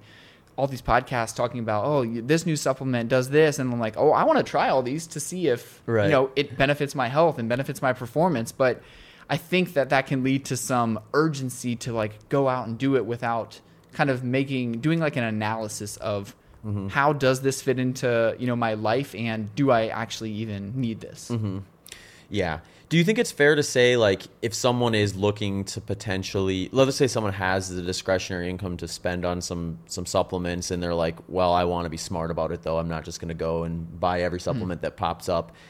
Is it fair to say if you get like a pretty comprehensive blood test that's going to highlight maybe the spots you'd want to focus on more? Or? I would think so, but I mean, with blood tests, it's like, it's interesting because you're getting a snapshot of just like one time during the day, and like, was it after you exercised, or what did you do the day before? So I think that they can definitely be informative, and I think that most people should probably get regular blood tests to identify like a deficiency. But I mean, I think that's probably the best way for somebody to do it, based just off of feeling, or somebody saying that most people are vitamin D deficient, so you probably are too. Like, go get a test to see if that's actually true. Yeah, there's probably some things where, like, just by the averages, you're more likely to, or higher risk of being deficient at. And then if the blood test confirms that, then you can maybe trust it a little more. Yeah. So, like, vitamin D might be one of them. Yeah, and I think, too, most people will say regarding supplements that, like, well, you don't need this because you can get it in plenty amounts in the diet. I think there's some indication that like people will talk about like the soils are depleted in nutrients and things like that. So I definitely don't think that our food contains maybe as many nutrients, or the types of nutrients that we, presume it to contain. So I think for that reason, maybe it could be good to like safeguard yourself again. So I don't want to say that like a diet can contain everything you need, because it might not. There might be less magnesium in like the spinach you're eating or something. And so I think you go online and just say like, oh, how much iron is in spinach? Well, that might not actually be the amount of iron in the spinach you're eating. So you might need some extra. So I think that's something important to consider as well.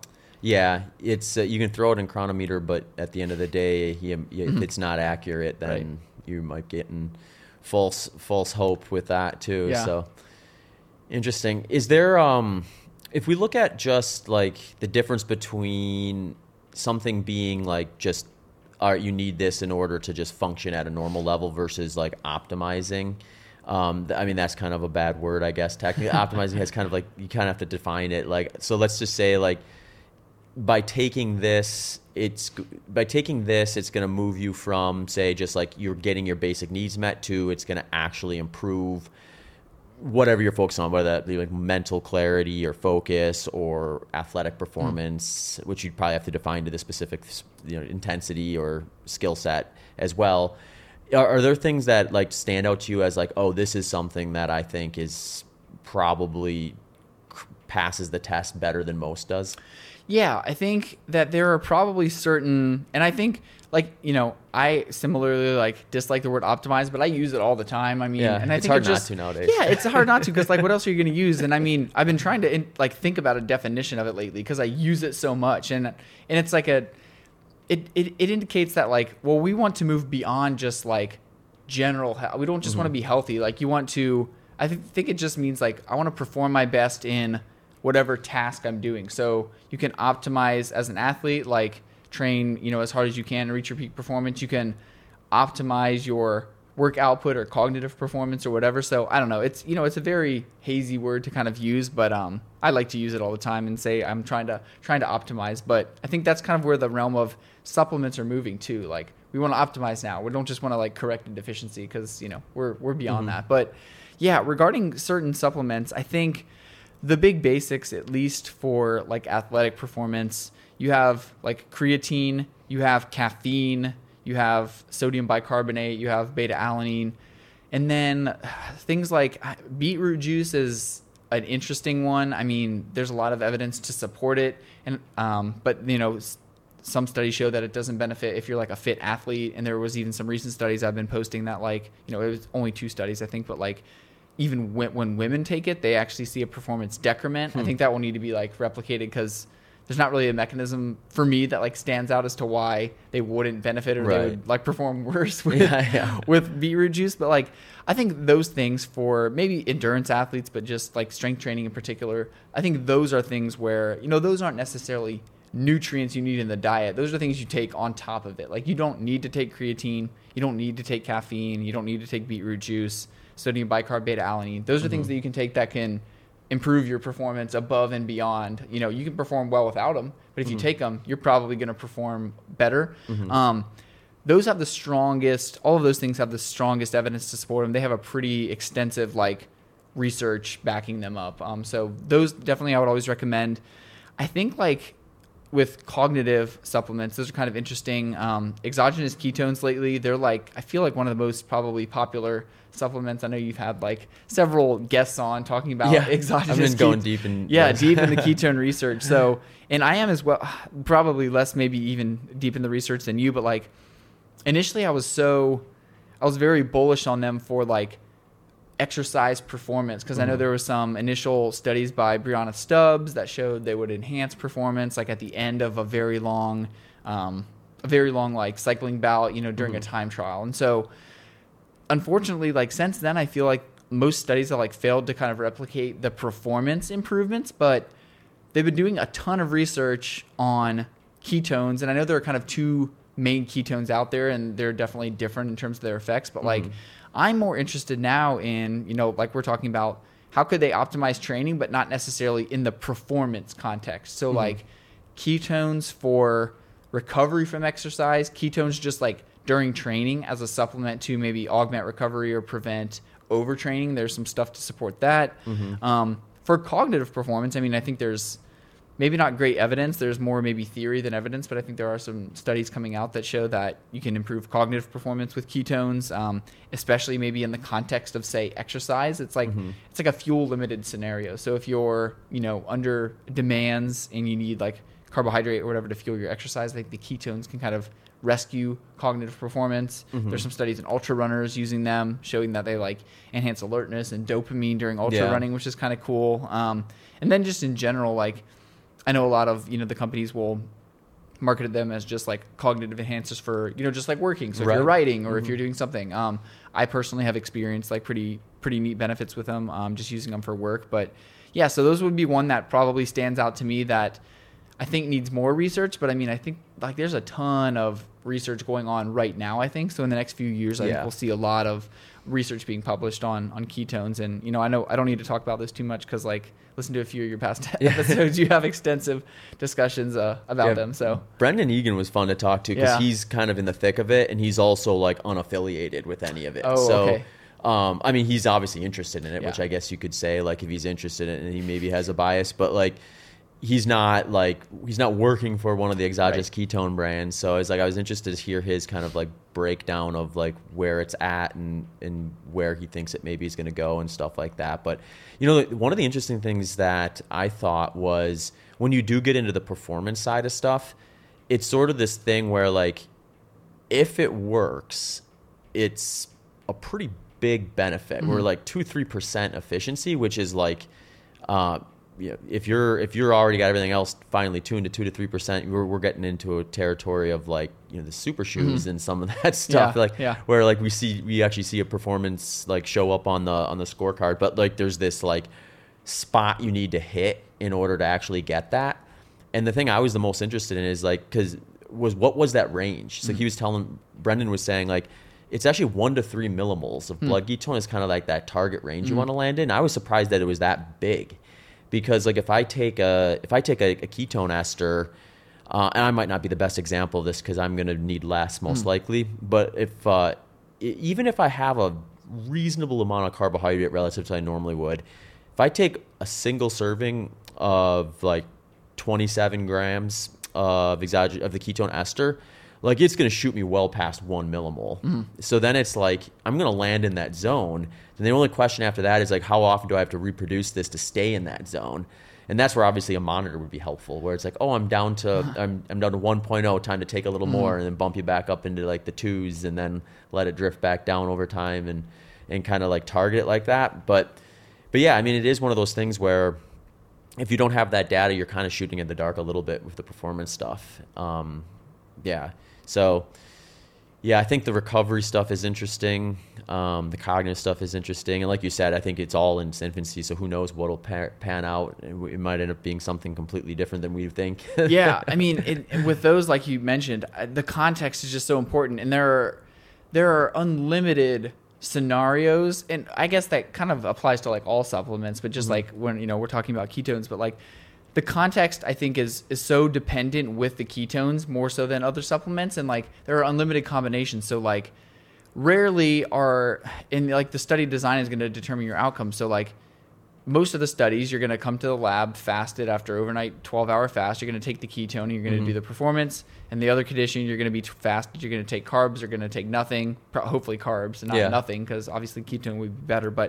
And then you're going to do the exercise test. But like in reality, like that's not, an athletic competition is not operating like that. You're going to have breakfast. It's like, what's your breakfast combination? Are you taking ketones with carbs? Are you taking it with protein? Are you taking it with fat? Like, so what are you eating it with? How does that impact the ketones? Like, what are you having during exercise? The timing before the workout. Like, so it's so context dependent, because most athletes eat something. They're not just going to take a ketone with it. And I definitely think that what you eat the ketone with will determine some of its effects. So very interesting there in terms of like just the design of studies. And that's why it's important, like going back to what I mentioned about like the meta-analyses. So you could see one that says ketones don't benefit or they do benefit performance. But what might be more interesting for somebody is to take one of these ketone studies, of which there are probably dozens now, and find the one that applies specifically to you.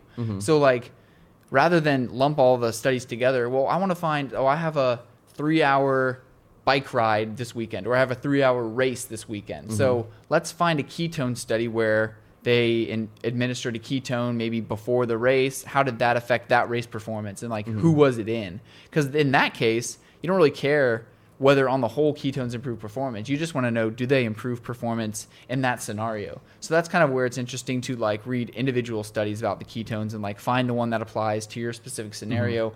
And then it might have some like applicability and help you like be less confused about whether you should like take them or not. So. Yeah. Yeah. And like you said, context specific matters, because as of now, the research is not supportive of it with a higher intensity endurance event. So it's like, you might not want the exogenous ketone before your 10K, but maybe you want it after from a recovery standpoint. So it's a lot of it is like, when do I take it based on what I'm going to do in terms of if you're going to get anything at all, or for sure. And because I was thinking about that a while ago, because ketones in the blood would essentially kind of like shut down or shut off like carbohydrate oxidation or utilization a little bit. So like it almost seems counterproductive if I was going to take this for a 10K, where I want to be like maximizing my carbohydrate oxidation and glycolytic. So, taking that, I was like, would I want to do that? Because it might like depress the amount of output that I might be able to like do during that race. So it's not that like, ketones suck, but like, well, you don't want to do it before that, but before a 24-hour ultra or even like a marathon, sure, they could be good in that context. So yeah, it's important to think about for sure. Yeah, when I saw that, I was like, well, this makes sense, because when I'm working with like my coaching clients, the low carb ones, if they're doing like a range of distances, it's like they're doing an ultra marathon, they're worried about their fat oxidation rates, and they're like, if I introduce carbohydrate, is that going to be a problem? Is it going to suppress them and stuff like that? I was like, well, before the race, you probably don't want to have a lot of carbohydrate. Maybe wait until you get into it. But if you're doing a 5K, it's like, I'm not really concerned about your fat oxidation rates. I think you might want to like actually suppress those a little bit and hit the gas for those. So it's like breakfast is going to be different between a 5K versus 100 miles. So why wouldn't the exogenous ketone protocol be different? But yeah, but it'll be interesting to see what Brendan and everyone else kind of gets to with it and see where it leads, if anywhere. So yeah. I think the two different types though too are interesting because there's like all ketones aren't just ketones. Right. So we have like the two main ones pretty much now are the one that is like beta hydroxybutyrate, and then there's the butanediol. And so they're definitely different. And I think at least the beta hydroxybutyrate one, I would more lean on that towards being kind of a physical performance enhancer. The butanediol one seems to have more of the cognitive maybe or like mental effects because that one's kind of it's essentially like an alcohol. So like if you drank enough of it, you'd be like a little bit like tipsy or loopy or whatever. So it's kind of interesting to think about that. Yeah. Well, it's funny too because when you look at this, if you actually look at the products that make the difference, the esters versus the diols have less ketones in it for that reason, I would imagine, because you just can't do 30 grams of a diol without maybe having the reverse effect. It's interesting stuff. I feel like there was another study we were going to talk about that. The periodized carbohydrate. Oh yeah. Study. Yeah. I definitely wanted to touch on that because that one was interesting, and that was kind of a case where, I would say that I kind of practice a bit of like periodized carbohydrate intake. So that one was where like you read a study that goes against kind of your previously held like beliefs, and obviously one study doesn't negate like kind of like the rest of the research. But yeah, so this periodized carbohydrate study, it just recently came out, and it was in elite cyclists. I think it was like 17 of them, and they were younger, so like mid-20s or whatever. And what they essentially did was divide them into two groups. It was a 5-week study, so they did high carbohydrate group and a periodized carbohydrate group. So essentially what the periodized carbohydrate group was doing, they were doing all their lower, so zone 1, zone 2 intensity sessions. It was like a fuel for the work required approach. So like zone 1, zone 2 sessions, they were fueling with like protein and some fat beforehand, no carbohydrates, and then no carbohydrates during. So they were essentially doing kind of like a quote unquote fasted exercise type of thing. High carbohydrate group was just like using carbs before, during, after training, like for the entire time. And again, only 5 weeks, so like pretty short. But I thought what was interesting, they all improved in like their maximal lactate steady state performance. So after like the training period, they improved.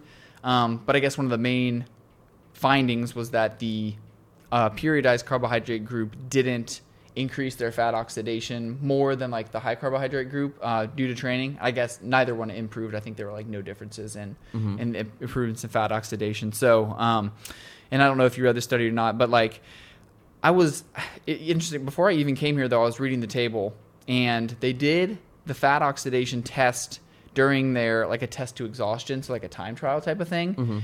And it was low for one, which like kind of caught me off guard. I think it was like 0.3 grams per minute or something during but it was a time to exhaustion test, so perhaps they were, pretty high intensity. Yeah. It was double though that of the high carbohydrate group, but it like wasn't statistically significant. So one of those other things where you're like sample size and things like that might matter, but overall basically it was kind of just like they saw no difference, no benefits to the periodized carbohydrate approach, which one could say, oh, well, periodized carb is no better, so you can eat high carb all the time, but it was no worse also. So they maintained kind of their training output. They kind of maintained their performance or even improved their performance, similar to the high carb. So it's interesting because one of the benefits and one of the reasons why a lot of people do the periodized carbohydrate intake is for the benefit of improving their fat oxidation. And so based on the results of that study, and of course it's just one, but like that wouldn't necessarily support that it's any better. So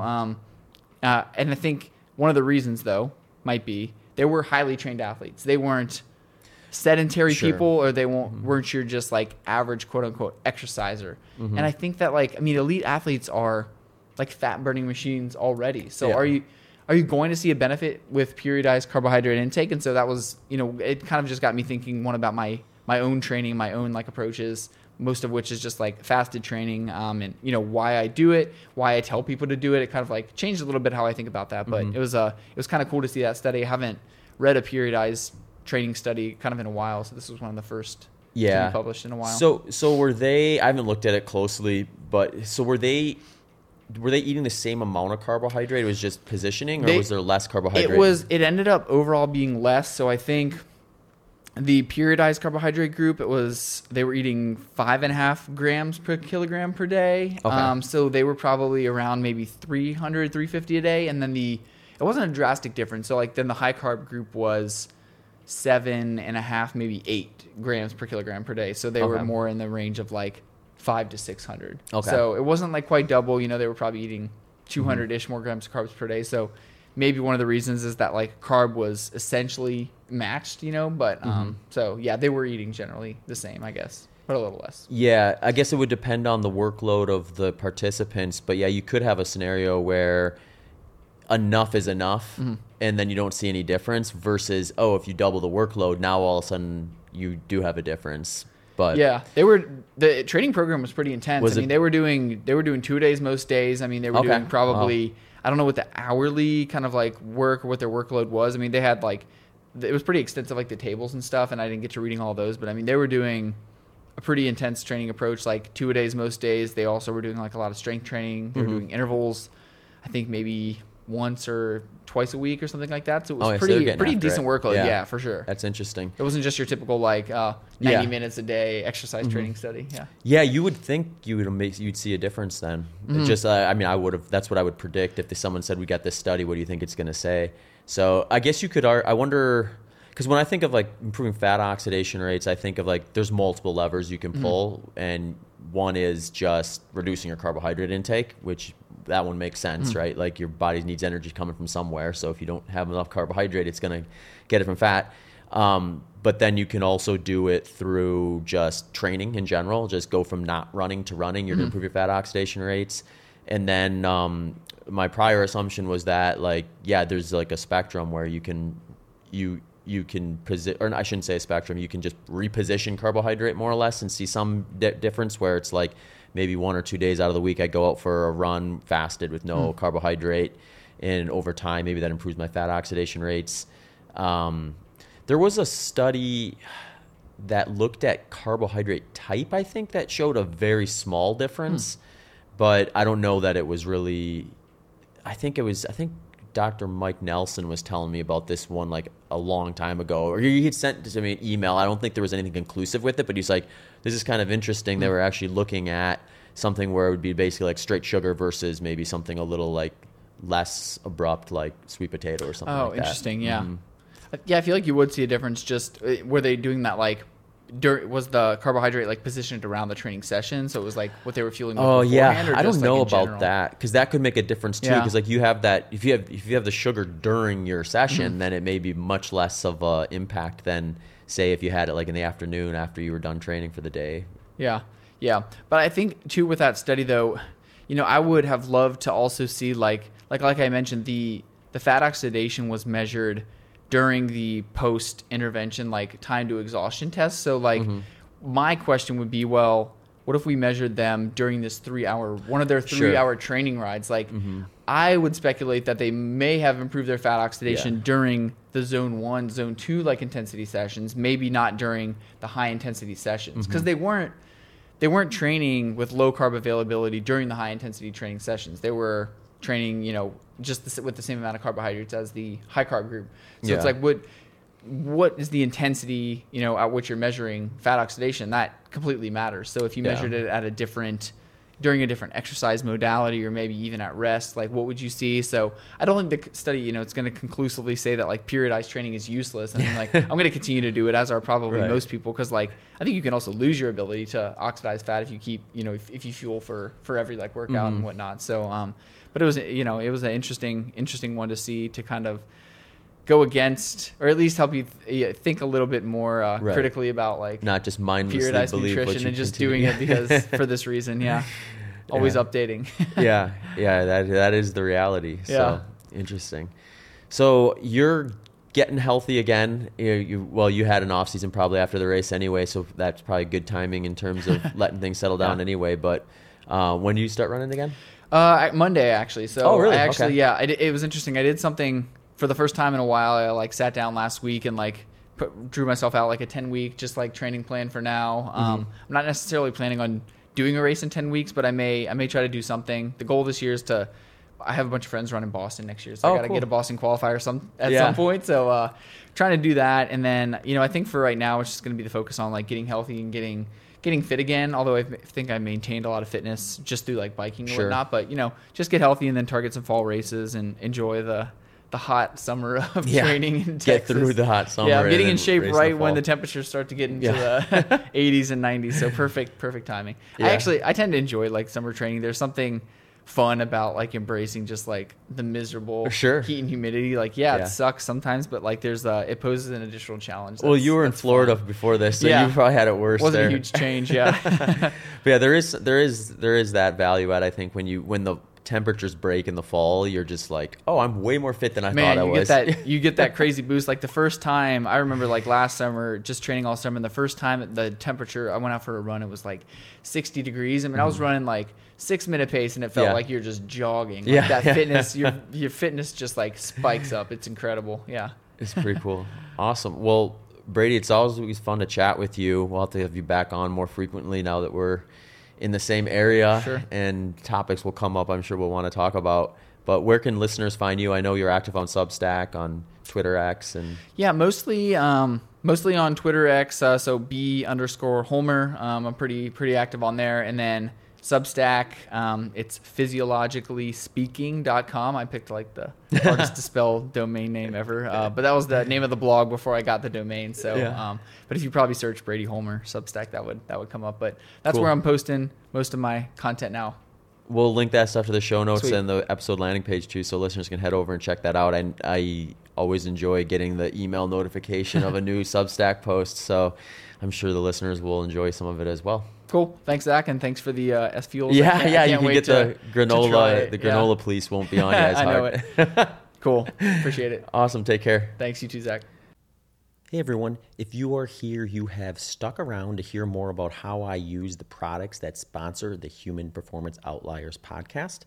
I have taken a lot of time identifying these products and brands, and I'm incredibly grateful that they are both products that I'm able to use sometimes on a daily basis, and they also are interested in supporting what I'm doing here at the Human Performance Outliers podcast and want to work with me. So here's how I use them. One of the reasons I came across S Fuels originally is it maps my protocol perfectly. So at S Fuels, they follow a principle of right fuel at the right time. This means that they don't demonize carbohydrate, but they understand the power of a low carbohydrate diet.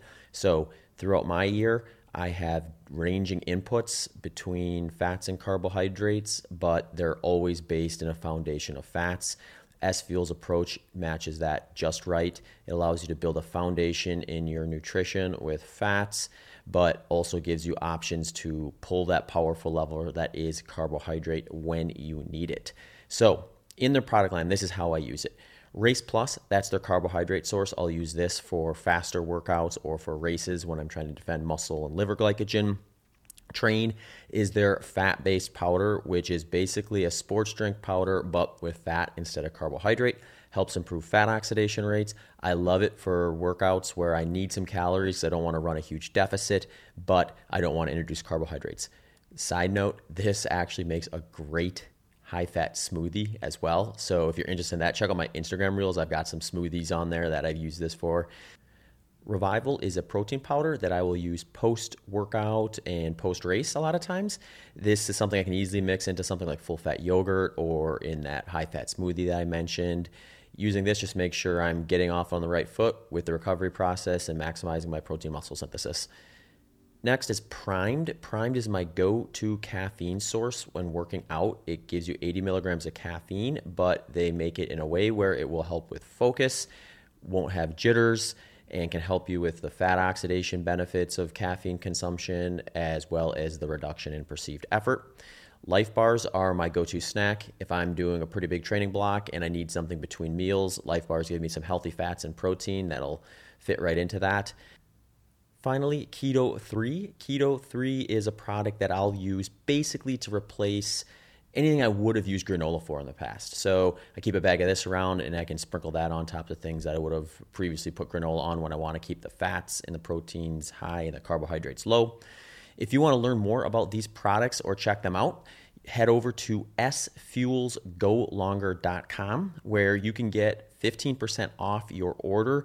And this year, stay tuned, because I'm going to be doing a series of free sample pack offers from those products that I just talked about. Last year, some of my trail running friends told me I needed to check out this brand named John G. And when it came time to update my running apparel, I thought, okay, I'm going to check these guys out. I'm stoked that they want to work with me, because I've ended up using this stuff for way more things than I actually thought I would. My main focus when I'm picking out workout gear, and specifically running gear, is how does it actually like sit on my body while I'm going through the different mechanics that are important to running or strength work and things like that. So the more a product can function the way it's supposed to, but stay out of the way, the better, as far as I'm concerned. So their kind of lightweight, breathable, moisture wicking type of setup works really well for me. They're shorts. They're AFO middle short. I actually got 2 pairs of these, and I find myself using this for everything, basically. Like, I've used them for short intervals. I've used them for long intervals, taken them out for long runs, easy runs. I even go to the gym with them. So I need both those pairs. I've been going through them. They have an odor-resistant tack to it, too, so I can usually get a few workouts out of them before I need to wash them. And I just find like my range of motion is great in it, regardless of whether I'm doing those short intervals, long run in the gym, doing mobility routine type stuff, or like muscular endurance strength stuff, and all sorts of different activities. So that short is going to be in my rotation even when the temperature picks up. I got a couple long sleeve options too from them. There's the Repeat Merino long sleeve and the Rover Merino hoodie. So the Repeat Merino I've been using as kind of like either a base layer if it's really cold out that I'll put on first and then something else over it, or if it's just kind of chilly where like a t-shirt or a singlet isn't quite enough and I may want it for part of the run but not all the run, or maybe I want it for the whole run but I don't want too much so I feel like I'm sweating profusely underneath that. This is perfect for that. So I'll use it over the singlet or just straight up first layer on and then something over top of it. The Rover Merino hoodie is one of the things that I'll use as kind of an outer layer. I'll put this over that merino long sleeve, and this one has a few extra features to it. It's a little thicker, so I can get away with it in a little cooler weather, but it also has like a hood that you can put up and then a face mask that covers part of your face that you can use too if it gets especially chilly out there. I've been using this both for the running workouts as well as taking it to the gym from a transportation standpoint as I'm getting there, and then during my warm-ups and things like that as something I can kind of count on.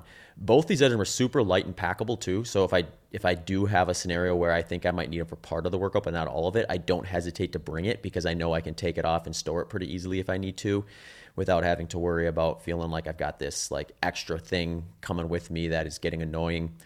The next item I got from there was the tights. Now, tights are products that I am very skeptical about usually because I always end up having this situation occur where they either feel like too tight and restrictive or they feel like they're sagging on me. So I'm either feeling restricted by them, or if I don't feel restricted, I feel like I'm constantly trying to pull them back up or find a way to like fit them on me so they don't sag down. And it's just this constant battle where I just usually avoid wearing tights if I have to. These ones are much different than that. I'm loving these. I'm wearing these on all the cold weather days where I want that full protection layer, and they sit on me so perfectly. I can even stuff stuff in the side pockets. They've got these side pockets on either side. I put my phone in there. I've even taken my outer layer off and rolled it up and stuffed it in that side pocket. I don't feel like it's creating a situation where it's getting in the way or causing it to sag. Also, full range of motion. I've used this for faster runs and slower runs, and that's usually my test. If I can do a speed workout in the tights, then that's great because that means I'm moving through my gait cycle smoothly. And if they're not sagging on top of it, that's a bonus.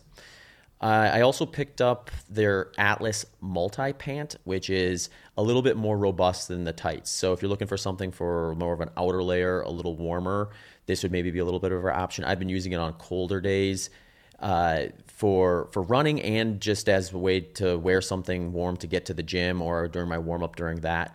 I love these because they taper down really nicely, so I'm not catching it on the side of my shoe as I'm going through my gait cycle or a movement in the gym. But they also have these really long zippers on the side, so if I do want to peel them off or put them on, I don't have to take my shoes off or feel like I'm fumbling around with it a lot. They also pack. They pack up real nicely too, so you can roll them up into the back pocket. And then if I do find that I'm taking them off partway through a workout, I don't feel like I have this like extra piece of gear that's like bogging me down much. If you're interested in checking out John G, you can get a 10% discount. Use promo code BITTER10, that's BITTER10, and go to johng.com. That's JANJI.com. And if you do like to shop at REI, they are also available there. Element Electrolytes has been my electrolyte of choice for quite some time now. They're actually back sponsoring the podcast for the third year. That's how long I've been using them. I actually got my sweat test done last summer where I found out that I lose 614 milligrams of electrolytes for every liter of fluid that I lose. And it's not uncommon that I'll lose a liter plus of fluid per hour, especially when it gets a little bit warmer. So I'm usually using electrolytes in my workouts, especially as they go beyond an hour or if the temperatures are a little bit warmer or if I'm just going through a lot of fluids for one reason or the other. My protocol right now is I'll do a half a pack of one of their chocolate flavors in my coffee in the morning before my morning training session. And then I'll do another half a pack to a full pack of usually watermelon in my fluids that I'm taking on during and after that workout. Their product specifically has 1,000 milligrams of sodium, 200 milligrams of potassium, and 60 milligrams of magnesium. So you can go a long way with one packet. Some of the other flavors they have available are citrus, watermelon, orange, grapefruit, raspberry, chocolate, mango chili, chocolate caramel. They actually right now just rolled out their seasonal options. One reason to keep an eye on Element is they will do seasonal releases where they have limited time offers. And right now their seasonal option is chocolate mint, chocolate chai, and chocolate raspberry. If you check them out and you like that sort of idea of mixing something with your tea or coffee or your hot chocolate, if you want to make yourself some hot chocolate with this, you can do that. Definitely check out the mint and the chocolate raspberry. I love both of those. If you do want to try them out, you can actually get a free sample pack right now with your first purchase. You just have to go to drinklmnt.com/HPO.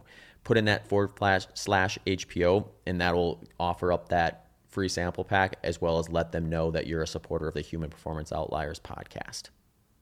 Delta G ketones is a product I've been using for just over a year now. I started using them early last year as a test to see if it was something I was going to want to use in my training and racing. I wanted to stress test them in something longer, so I actually used them at the Rocky Raccoon 100 as my first kind of test of will these handle for the duration of a 100-miler versus just what I would notice in kind of day-to-day workouts and things like that. And they are something that I'm going to keep in my routine. So my basic go-to is the Delta G Performance. The reason I chose Delta G over all the other exogenous ketone supplements out there is they have a formula and a dosage that is supported by the research that we have to date.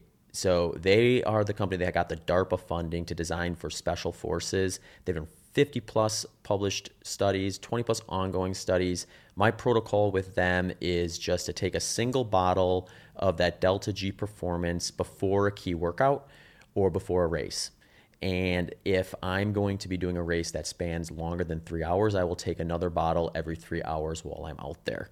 So if you're interested in more details about exogenous ketones and Delta G specifically, I would encourage you to check out episode 351, Exogenous Ketones and Performance with Brian McMahon. You can also right now on their website, they understand that this is something that is new for people and they want to make sure that you are using it right and that you know what you're doing. So you can do a free consultation with them if you go to their website at deltagketones.com. If you do decide, hey, I want to check this stuff out and see what my experience is like, you can get 20% off and let them know you support HPO by using promo code BITTER20. That's BITTER20 for 20% off at deltagketones.com. Thanks for tuning into this episode of the Human Performance Outliers podcast with Zach Bitter.